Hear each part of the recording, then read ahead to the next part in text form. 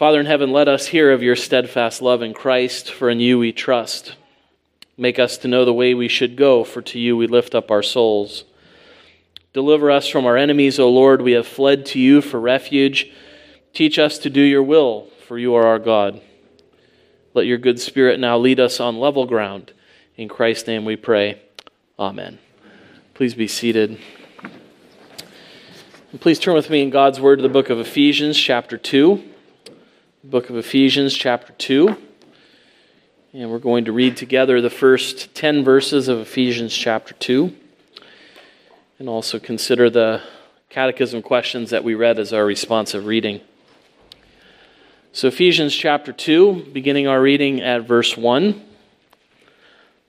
And let's pay careful attention, for this is God's own word. And you were dead in the trespasses and sins in which you once walked, following the course of this world, following the prince of the power of the air, the spirit that is now at work in the sons of disobedience, among whom we all once lived in the passions of our flesh, carrying out the desires of the body and the mind, and were by nature children of wrath like the rest of mankind. But God, being rich in mercy because of the great love with which he loved us, even when we were dead in our trespasses, made us alive together with Christ. By grace you have been saved, and raised us up with him and seated us with him in the heavenly places in Christ Jesus, so that in the coming ages he might show the immeasurable riches of his grace in kindness toward us in Christ Jesus. For by grace you have been saved through faith, and this is not your own doing, it is the gift of God, not a result of works, so that no one may boast. For we are his workmanship, created in Christ Jesus for good works, which God prepared beforehand that we should walk in them. Thus far the reading of God's word, may he bless it to us. Well, we've come to the end of our consideration of the law through the Heidelberg Catechism. We've come to a place where we now look back on the study that we've done and kind of ask, what has the point been? What has been the importance of taking all this time to look at God's law? And I think questions 114 and 115 of the Catechism are very important for us for rightly understanding God's law, for rightly understanding why we put so much emphasis on the law, why we take the time to go through it, and how God's people are to understand it. It asks two very important so what questions. Having considered the law, can we keep all of these things perfectly? And if we can't keep all these things perfectly, then why have we spent so much time talking about something we can't do? Two very practical questions, aren't they? Very important questions for thinking about the catechism, for thinking about God's law and how we are to live it out. And I think we have really two beautiful statements of why we preach these things, why we teach these things, why we learn these things, and how we are to live these things. We have these things set forth for us, and we have what is presented to us as a radical recovery of the biblical religion that was so lacking in the time when the Catechism was written. There was a very popular, powerful misunderstanding of how salvation and works related to one another. There was a belief that you were saved by the work that you did. Now, I know that's a ham-fisted way of putting it. There's a lot of subtlety to it, because everyone would have said you don't do it alone, you need grace to help. So no one is saving themselves alone by their work. They wouldn't have said that you could do these things perfectly. So it wasn't you working alone, it wasn't you working perfectly. It was popular saying during those times that to those who do what lies within them, God will not deny his grace. And so it wasn't expected that you would do it without grace. It wasn't expected that you would do it entirely alone, but you needed to do enough. You needed to do enough to make yourself acceptable to God. To put it in our terms, we might say you're justified by being sanctified. By doing what's acceptable to God, you become acceptable in his sight. And so there was always something that you had to do in order to be saved. Some use you had to make of God's grace. Some work you had to perform. And what that led to is to a lack of assurance. People didn't know where things stood between them and God. And unfortunately, the church at that time said that's a good thing. As long as you're not assured, you'll know you still need to come to church. As long as you're uneasy, you'll still make use of the grace the church offers you. Because the Roman church is dripping with grace.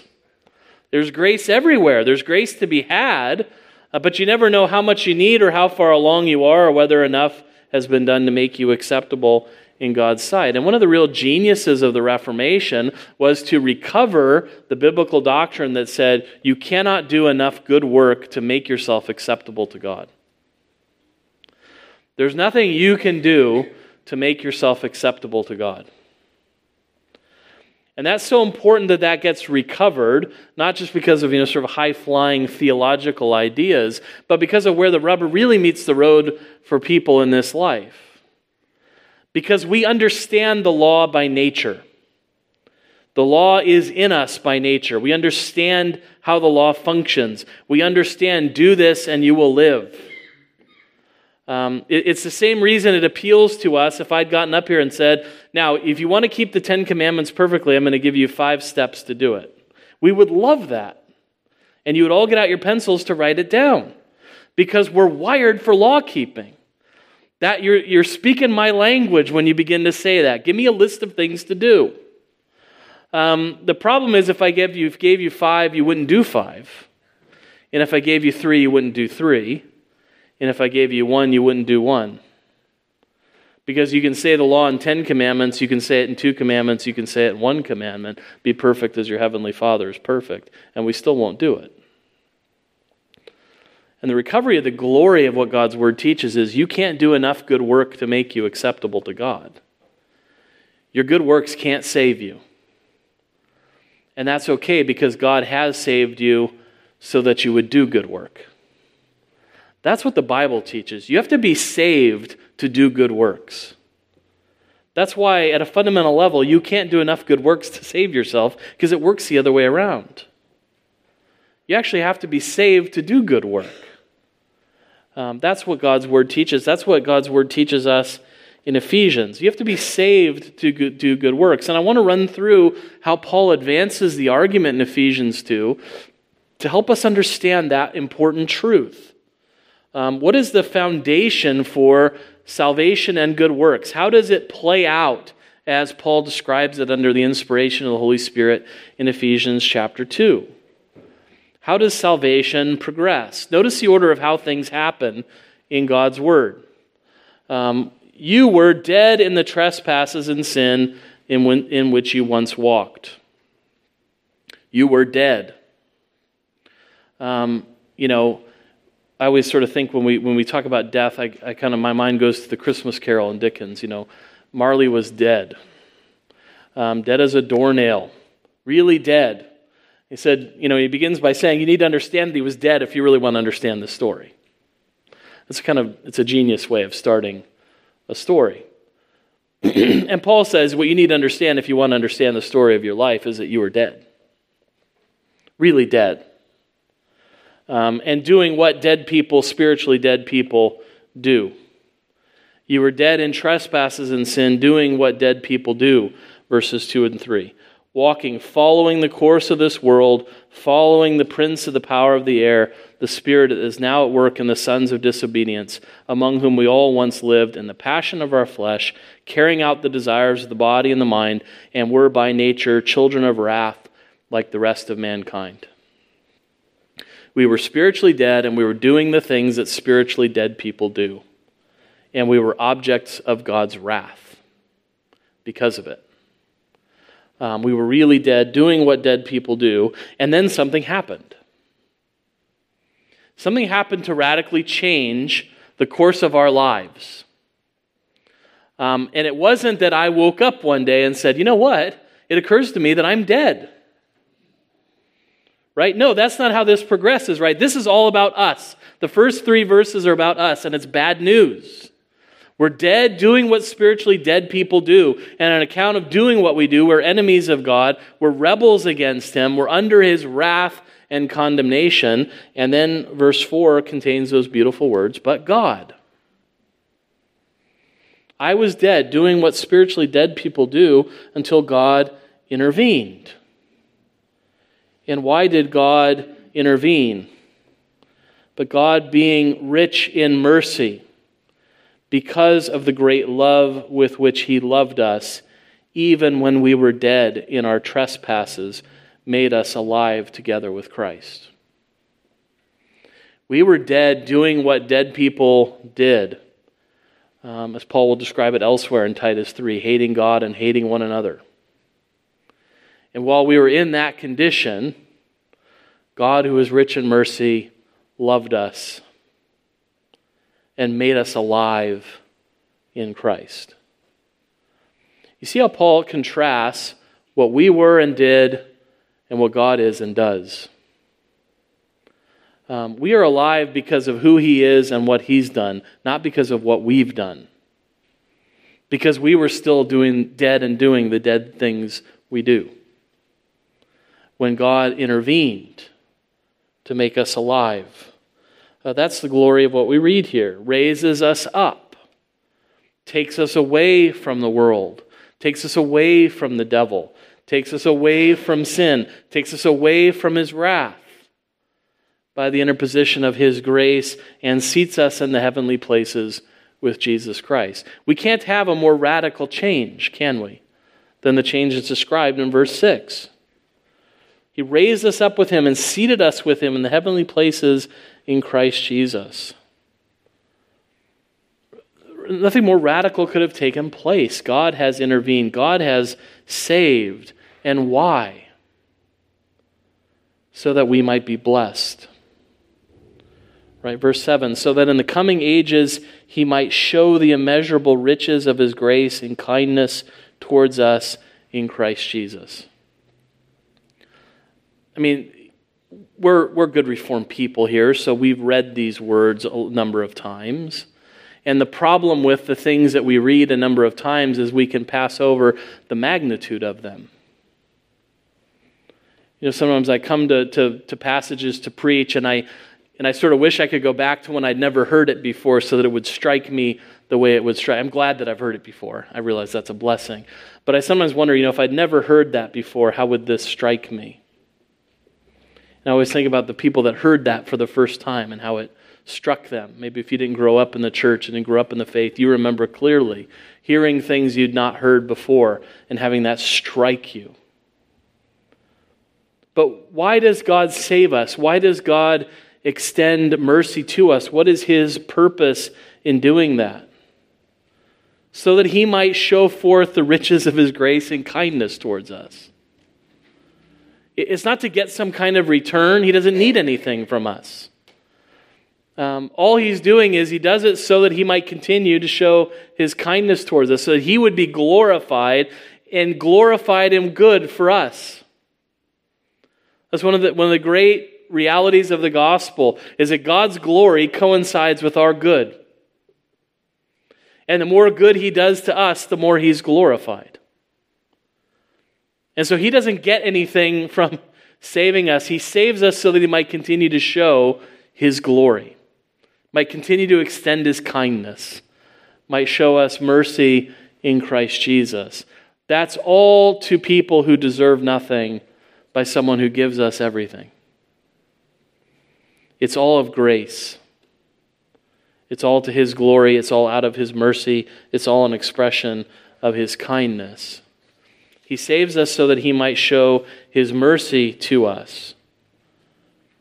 And Paul makes the point powerfully that this comes to us by God's grace alone.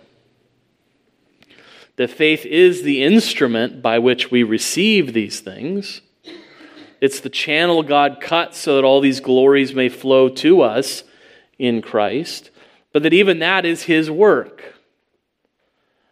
So even the faith that I have is not my faith. It's a gift of God that he's worked in me, not something I've worked in myself. It's not as if there's this wonderful, ocean of his grace, and if I can just cut the channel to it, I can be a partaker of it. No, what the reality is faith is the instrument by which all of that flows to me, and God is the one who cut that channel and gave me that faith. I do the believing, but it's his gift. He gives it to me so that I can partake of all the glories of what are in Christ. It comes to us by grace alone, through faith alone, and that not of works. Paul wants us to be clear. It's not of works. We have nothing to boast about in this. Right? All we were the dead people doing dead people stuff. There's nothing to boast about in that. The only one who has grounds for boasting is God. The only one who gets the glory in all of this is God for saving people like us when we were dead in trespasses and sin. It's all of grace. It's all of Christ. It's all of God's glory. It's not by works. In fact, we know it can't be by works. Right? Because good works are just what we owe to God. Right? Love to God is what He's owed. And you can't pay someone what you owe them and then say, all right, now you owe me something. You say, no, you've now paid what you were due. That just settles the bill. That sets it back to zero. That doesn't put me in your debt. And that's so often how we think of good works operating, that I can somehow do enough to put God in my debt. That if I'm pleasing enough to Him, that I can actually put Him in my debt. Or in the medieval formulation, right, you can be a saint that does so much good works that you actually did more than you needed, and you can deposit the extra in a treasury, and then us poor normal sinners can just come and draw on that treasury. That there's a treasury of merit that people earn up. But see, that avoids the whole teaching of Scripture that good works are just what we owe to God. That even if we were able to do perfectly according to His law, even if we were able to perfectly love Him and love our neighbor, we couldn't then come to Him and say, now you owe me something. Right? God would turn around and say, no, that's what you owed me by virtue of your creation. Right? Jesus taught that in Luke chapter 17, verses 7 through 10. Will any one of you as a servant plowing or keeping sheep say to him when he has come in from the field, come at once and recline at table? Will he not rather say to him, prepare supper for me and dress properly and serve me while I eat and drink, and afterward you will eat and drink? Does he thank the servant because he did what was commanded? So you also, when you have done all that you were commanded, say, we are unworthy servants. We have only done what was our duty.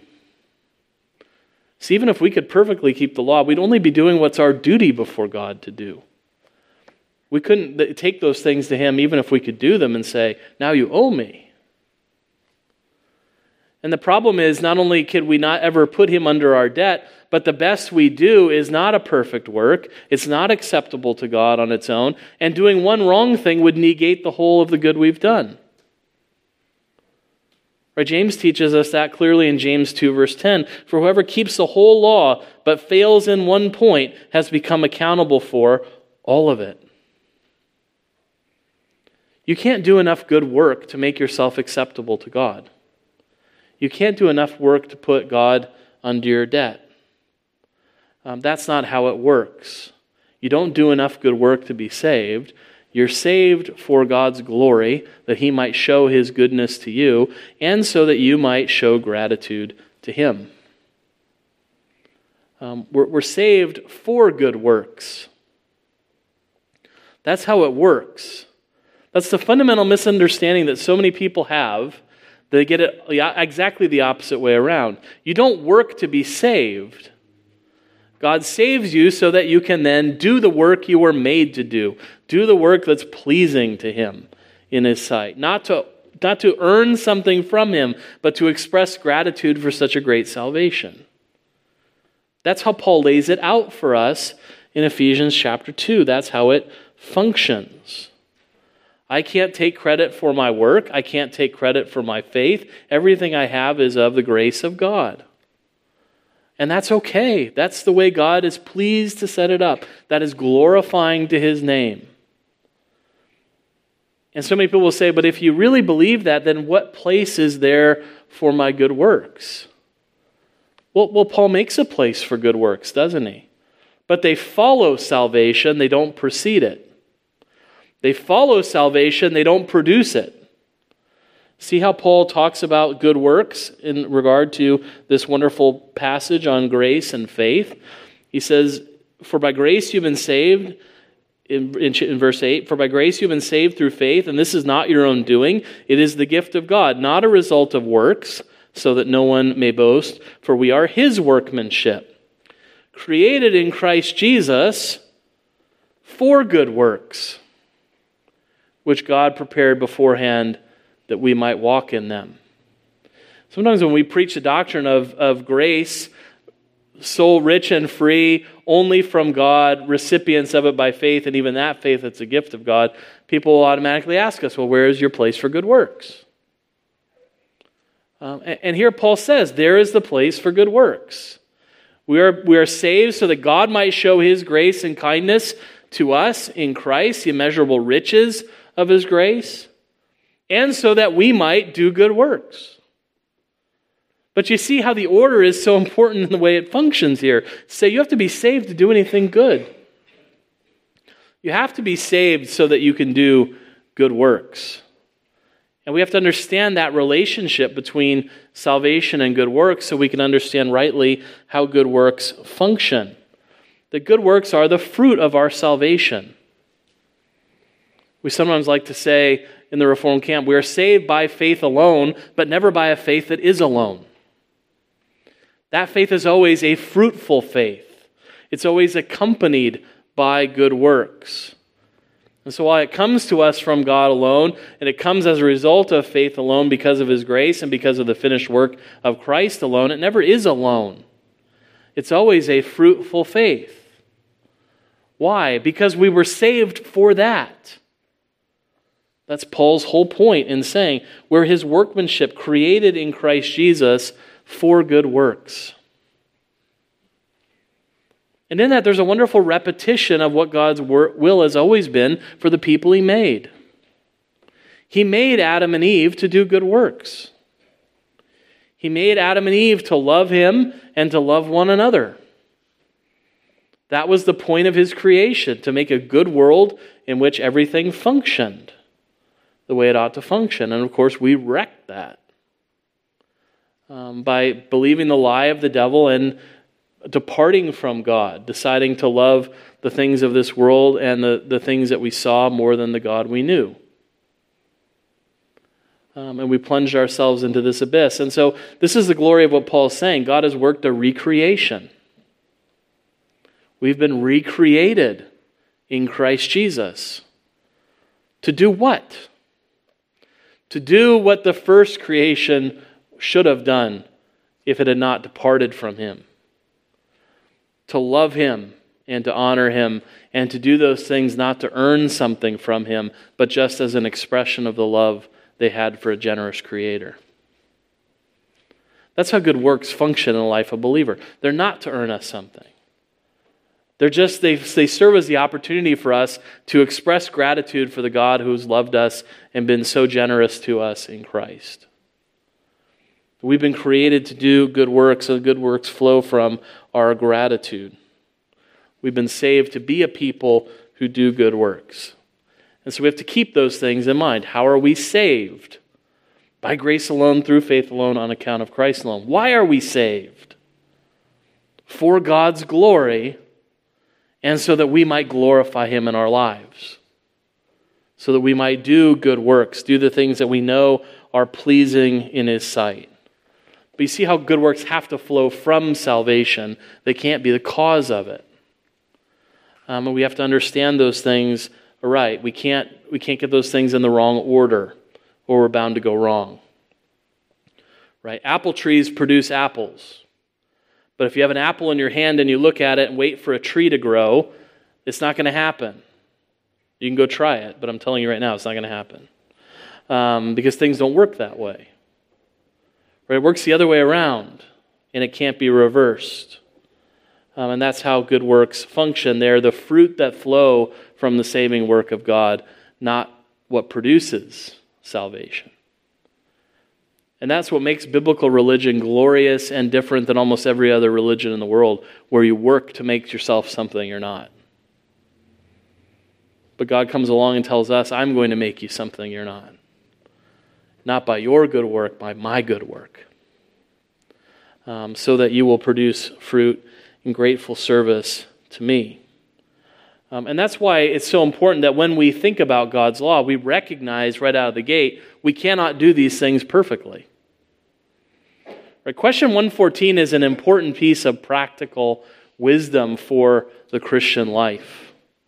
Because we've touched on the whole breadth and depth of the Ten Commandments, gone through and said, look, there's a whole host of things that God forbids. There's a whole host of things that God requires. And what's forbidden is deeper and wider than you thought it was.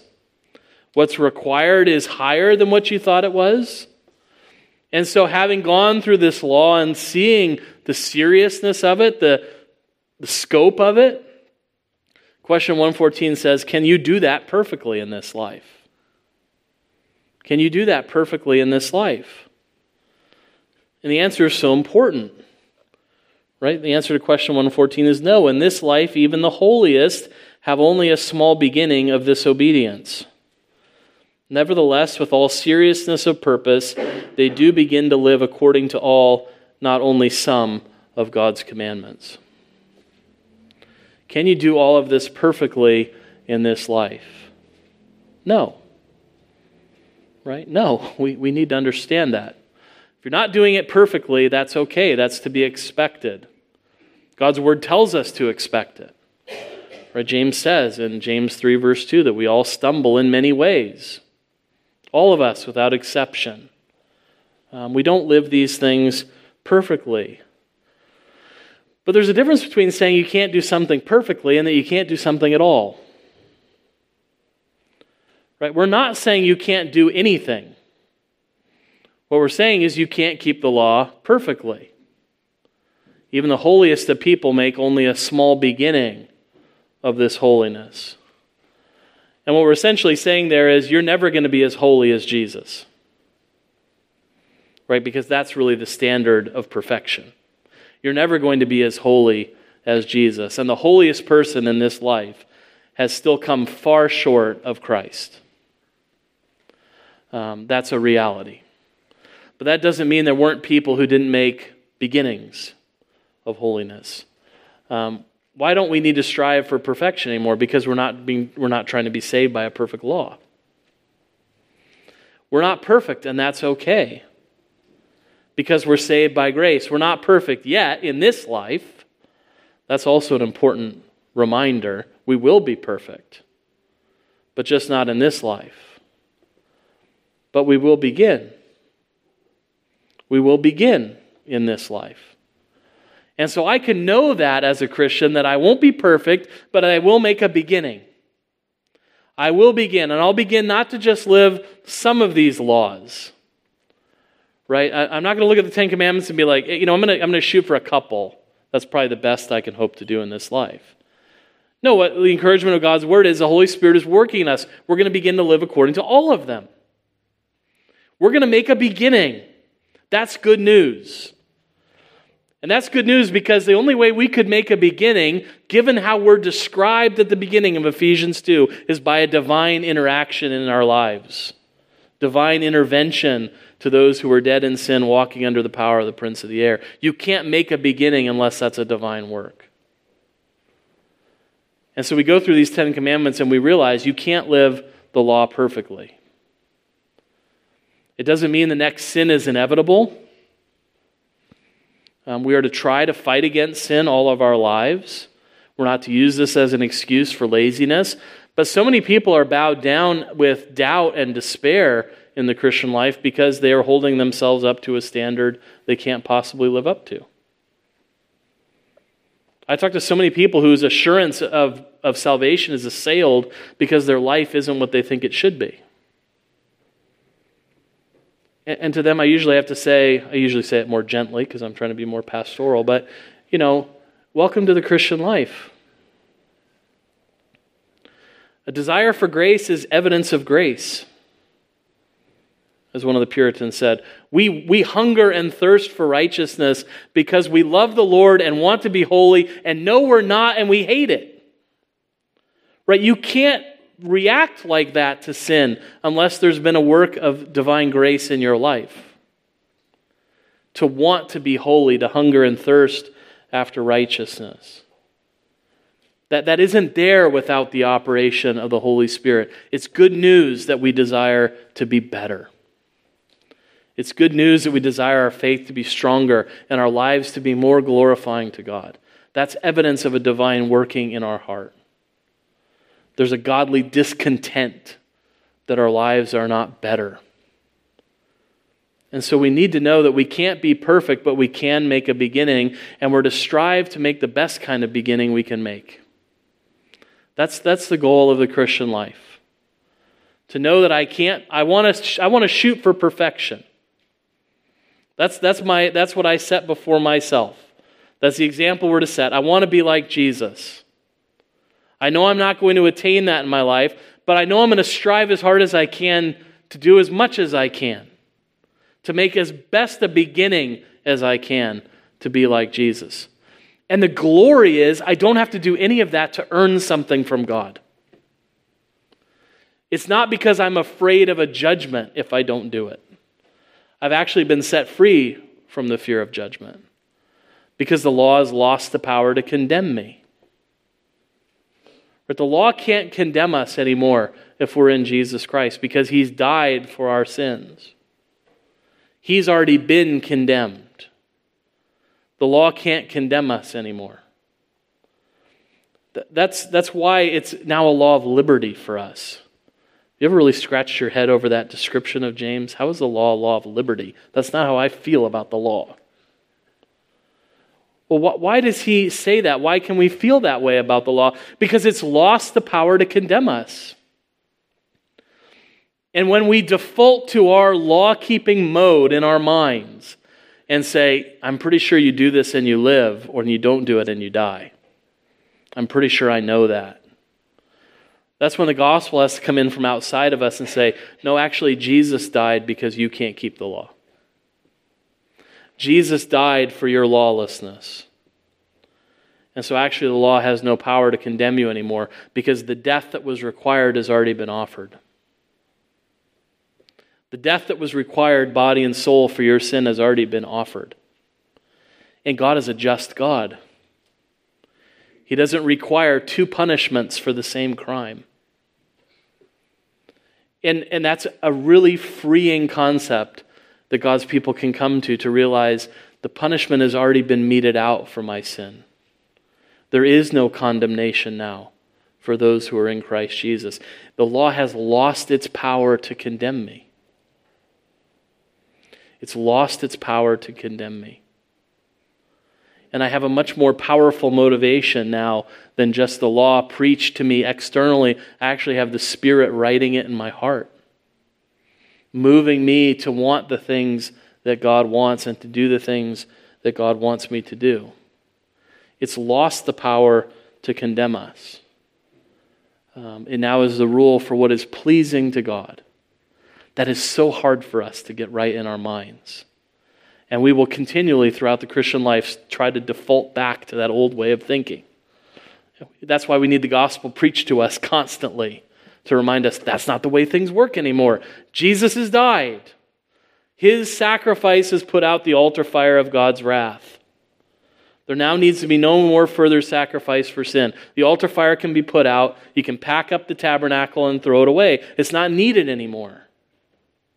Because all that it pictured is done. The blood's been offered. You can tear open the curtain. You can walk into the Holy of Holies because you've been made holy by the blood of the Lamb. There is no more condemnation now. We can't keep these things perfectly, but we strive for them. We strive for them because God has made us His.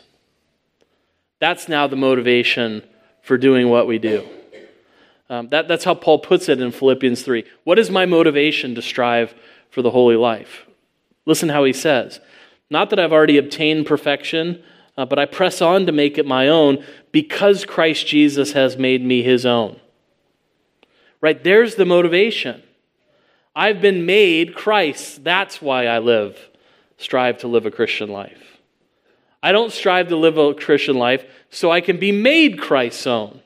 Paul says, that's already happened. I've been made His own. That's what motivates me. Now, that's why I strive to live a holy life. That's why I strive to make the best kind of beginning I can make.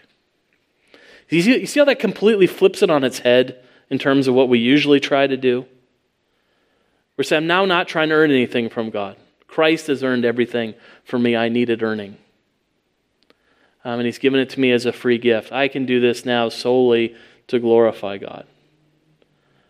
And that's why I like how question 115 then comes and says, okay, so if we've spent all this time on the Ten Commandments and you can't live the Ten Commandments perfectly, then what's been the point? That's really what question 115 is asking. Why did we take all this time? We took all this time to scrupulously outline how the law functions, what's required, and now you just said to me I can't do it perfectly. So what's been the point? Why does God want the law strictly enjoined on a people who at best can only make a small beginning? And the answer to question 115 is very important as well. Right? Why do we preach these things so pointedly? Why do we keep coming back to the law again and again?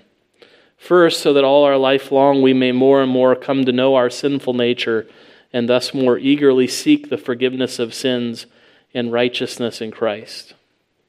The law keeps us from forgetting how far from perfection we are. It keeps us from thinking we've begun and done a lot more than we've done. Because just as we can easily despair, we can also easily be impressed with our meager holiness. And sit there like the Pharisee and go, thank you, God, that I'm not like the tax collector. And you want to say to him, you've made a rotten beginning, buddy. You don't understand your sin at all. Right? The law keeps us from thinking we're better than we are. It keeps us from forgetting what debtors we are to the grace of God and how much we need His help and His forgiveness for what we do. Because we're to fight against sin, we're to contest, we're to pursue holiness, but we're going to fail. And the Scriptures relate to us all the time that way. Yes, you have to contest sin in your life. But you're going to fail, and then the sin needs to be confessed, and you need to know when you confess it that we have a God who's willing to forgive in Christ. So that you don't forget that there still is a Savior who saves. Right? I always think of John writing in 1 John 2, where he says, little children, I write these things to you so that you don't sin. But if anyone does sin, we have an advocate before the Father, Jesus the righteous, and He is the propitiation not just for us, but for the whole world. Right? So we're to contest sin, and we're to confess it when we fail. We need the law to remind us how far from perfection we really are and how much we still need to appeal to God for forgiveness of sins and righteousness in Christ. But we need the law preached to us for a second reason as well, for the sake of our future life. Second, so that we may never stop striving and never stop praying to God for the grace of the Holy Spirit, so that we may be renewed more and more after God's image until after this life we reach our goal, perfection. The good news of the gospel is fighting against sin is not always a losing battle. Sometimes Calvinists can talk as if you're always going to lose against sin. That's not true. We're not always going to lose against sin. We can fight that fight. And we can prevail over sins from time to time. We're going to stumble in many ways, but that doesn't mean we're going to lose every time. That's good news, right? And there's power to help us in that fight. We're not white-knuckling it on our own. We have the grace and help of the Holy Spirit. And that's why this question serves as an introduction into the next section on prayer. To remind us that if we're going to live Christian lives, we're going to strive against our old nature and seek to live godly lives, we're going to need the help of the Holy Spirit. We're going to need grace. And the good news is there's a throne of grace where we can find mercy and grace to help in our time of need. And so we're to draw near to that throne and ask for help so that we might make the best beginning that we can make until we reach the goal after this life of perfection. We can't be perfect in this life. We're always going to be fighting with sin in this life. I like the Puritan who said, we'll wear robes in heaven, but on earth you wear armor. And you have to sleep in the armor because you're always fighting. That's the reality of the Christian life in this life. It won't always be a war. It won't always be a contest. There's peace coming because Christ has conquered, And when he appears again in glory, we will be perfected. And then we won't struggle for righteousness anymore. It will be a default way that we think and act, is just to love God and to love our neighbor. It'll just be who we are. The struggle will be over. And that will be a blessed time. But until that time, we're called upon to pray, to struggle, and to strive, and to know that we'll overcome. Because Christ has overcome. And all who are in him will overcome with him when he comes again in glory. So that's what I wanted to say about this. Amen. Let's pray together. Father in heaven, thank you for teaching us so clearly in your word that our good works cannot save us. For certainly we would struggle and strive and despair if we tried to save ourselves by our meager works that are nothing more than filthy rags in your sight. Lord, we thank you that we don't need to save ourselves, but that when we were dead in sin and trespass, you saved us, and how thankful we are for your saving work. Might we meditate on what you've done for us, and might that fill us with comfort and hope to know that we are saved, that we don't need to do good work to save ourselves. But then might we be more and more encouraged to do those things that are pleasing in your sight, that we might glorify you and show forth our gratitude for such a great salvation. Help us to strive and make a good beginning in this life, preparing ourselves for that glory that awaits us at the return of our Lord. So help us in these things, we pray. Fill us with your grace and spirit, for we ask these things in Jesus' name. Amen.